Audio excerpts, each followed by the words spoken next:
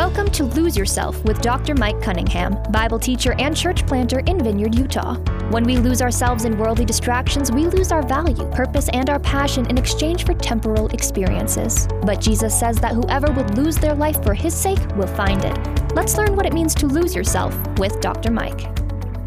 Welcome back to Lose Yourself. Today's episode, we rejoin our conversation with Ben Neiser, pastor of Mosaic Church in Provo, Utah, on the topic of discipleship. Isaiah is 66 chapters, like the 66 books of the Bible. First 39 deal with judgment, like the Old Testament. The second 29 deal with the deliverance of God, like the New Testament. Yet the root of Jesse in chapter 11, born of a virgin in chapter 7, verse 14. The suffering servant in 53, and new heaven and new earth. I mean, it has the whole gambit in there. And I think that what's funny is you would think that Isaiah would be a place that you would want to, it's like, I'll get to that later because that's just going to blow my mind. But all of a sudden, it's like you almost could start with Isaiah and have a better understanding of the New Testament and the rest of the Bible as a whole. Yeah, especially if you're more naturally wired to think, if you will, creatively or poetically. Yeah, that would be a really beautiful book for you to take a look at and understand the 5 major themes of the Bible. Because without a proper understanding of the nature, holiness, and grandeur of God, then we will never understand the depth of our sin, how far separated we are from Him. Thus, we'll never fully understand the value and the weight of how God pursued us and brought us back to Him, and the chasm that was there separating us, to where then the person and work of Christ comes and closes that chasm and brings us back to Him. We won't understand these things unless we kind of understand them in that order, and that's kind of the order that we see unfold in the book of Isaiah. One thing that makes, just so you know too, what makes biblical poetry difficult, especially in prophetic texts like, say, the book of Isaiah, is that it's in thematic order, not chronological order. So when most people are like, oh yeah, I love reading the Bible, like, Matthew and, those types of books, or, Exodus or Genesis, give me something like that, which again is very heavily narrative story form. It's happening in the order in which it happened. And so it's very, very easy for us to follow of like what's going on and characters and things like that, because it reads like a fiction book, right? And so when you go to Isaiah, well, what's the purpose of the ordering of Isaiah? Because if you were to pick it in chronological order, Mike, you might already know the answer to this question. What would be the chapter that would make the most sense in the book of Isaiah to have as chapter 1? I'm going to let you tell me. Chapter 6. Yes. Which is the commissioning of Isaiah. It's the beginning of Isaiah's prophetic ministry. That's what happens in Isaiah 6. If the intent of compiling the entire prophetic ministry of Isaiah was one of like, okay, let's tell this story in chronological order, everybody who reads the book of Isaiah would go, it's got to be chapter 6. It's true. It's absolutely true. That's the beginning of his ministry. But why in the world would it be placed, because it is the very beginning of his prophetic ministry, why would it be placed at chapter 6? So almost intentionally, like it's unavoidable.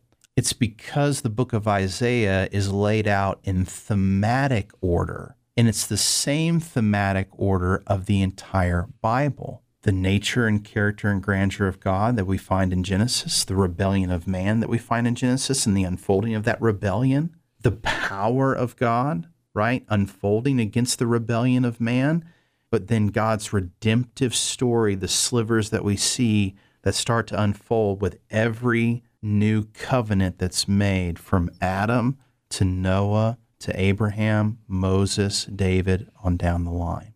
And so the reason why Isaiah is ordered in the way that it is is it's ordered in the same thematic order as the Bible itself. That's so good. So, Ben, give me some background. Who is Isaiah, and why should we read the book that God wrote through him? So Isaiah is one of the most significant prophets that we have in the Old Testament.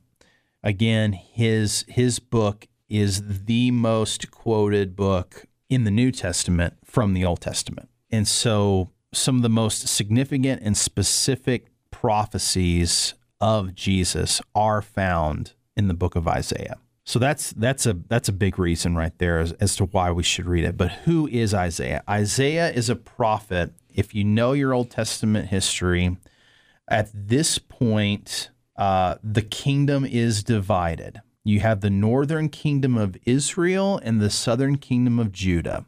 Okay, Jerusalem is the capital of the southern kingdom, and so Isaiah is a prophet to both. Most people believe that he was living not in the northern kingdom, but in the southern kingdom of Judah, but was prophesying in the time where the Assyrians were coming in and beginning to overtake the northern kingdom of Judah.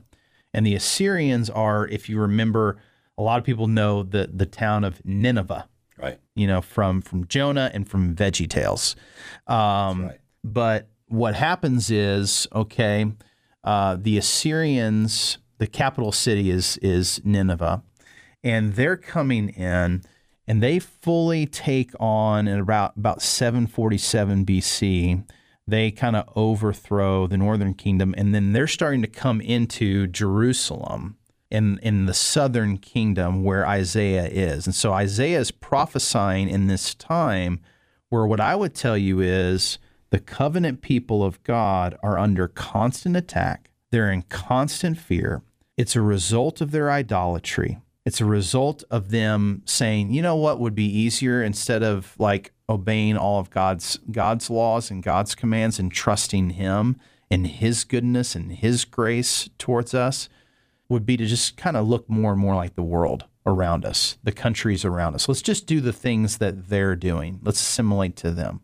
And so God is now judging his people, and he's kind of sanctifying his people in that way. And so that's kind of the historical context of Isaiah, that especially like when you're reading Isaiah chapter 1 and you see the wickedness of Judah, right? That's not a very popular thing that he's saying there. And he's talking directly to the people that he lives among. He wasn't a very well-liked and sought-after person. In fact, he was martyred for the faith. Most people believe that Isaiah was put into a hollow log and sawed in half, is church tradition of what happened to Isaiah. Prophets were not generally popular. No. Not in those days, anyway. No. And so why do you think poetry was used? You just described the backdrop of this book. Why do you think poetry was employed to convey this information? I think poetry captures our attention in the way that another genre is prose or just straight teaching can't. I love to communicate in analogies. I think that's why I gravitate towards poetry. But a lot of coaches will do this. A lot of teachers do this. A lot of parents. If you're a parent, I know that when your kid asks you a difficult question, or you're trying to introduce a new concept, a new rule into your house, the inevitable question that comes is why? It's why. I believe you've done this before. And so sometimes what we do as parents, what we do as educators, what we do as leaders is we use analogies to help communicate a truth on a level in which that person goes, oh, okay, well, if you put it that way, I understand. The nation of Israel had been living systematically and generationally in a devolving sin spiral to the point where we get to Isaiah. Does that sound familiar to anybody? I think so. Right? In our nation, in our world. And so Isaiah is put smack dab in the middle of it, and God says, now here's what I want you to declare. In Isaiah 6, what it tells us, right, is that not many people are going to listen. Not many people are going to accept what you're saying here. But there's something that I'm doing in the midst of this that you don't understand, they don't understand, but you're going to see. You're going to understand one day. And so when we think about, Isaiah and how important it is and how vital it is for us today, and then, like you said, why would he use poetry? Sometimes poetry gives us a little bit of shock, kind of shocks our system a little bit because it's said in a way where it grabs your attention. And that's what God's trying to do through his prophet Isaiah. It's almost like he's like shaking his people and he's saying, wake up, listen to what I have to say. I can think a lot of us need to shake and wake up to get on track, to follow after God. And it's funny you mentioned not many people will always listen. And so we're not being called to popularity. When you read the prophetic books, so many times what you see the most of is obedience, an act of obedience. It didn't end up happily ever after. It wasn't always by our standards of success, but it was the voice for that moment, for that time that speaks eternally, even to us today, that if we'll search Scripture, we'll find it, and God can speak to us through the words of Isaiah. So it's very powerful stuff. Yeah. And Isaiah, basically God tells Isaiah, things are going to go from bad to worse. We just got done with 2020 and we're in 2021, right? So again, relevance to today, right? So I hope for those that are listening, man, run to Isaiah. If you're feeling like, I thought 2020 was bad. Right. And because that's the message that's the time in which Isaiah lived. Right. And he's delivering these messages to this original audience. So much for us to learn and to gain from this book. I love it. And again, we're going to the less popular books. Habakkuk, Isaiah, were the works that speak to us in our current condition that can provide inspiration, instruction, accountability. Yeah. But also just to mainly let us hear from the Lord. And so thank you, Ben, for being with us today. I thank you. Take a minute and tell us, where can we find you online, and tell us about Mosaic Church. Sure. So you can find me at Ben Neiser, Neiser, on Facebook or Instagram. A lot of the writings that I put together, I just post links to that, and so you can follow me in that way.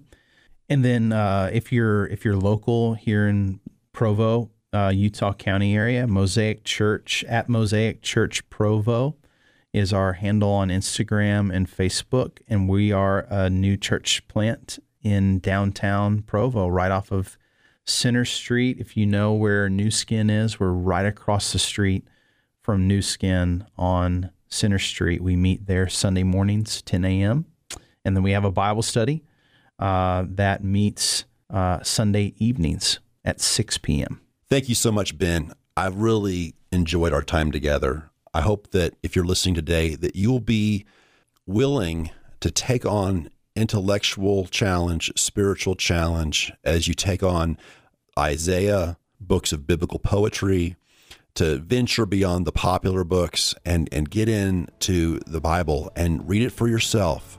Understand that the Bible answers itself. It's reliable. It's good for teaching us where we should go, empowers our faith, it helps us communicate the gospel. And I just encourage you to continue on that faith journey. Don't be afraid. Just dig in. God is faithful.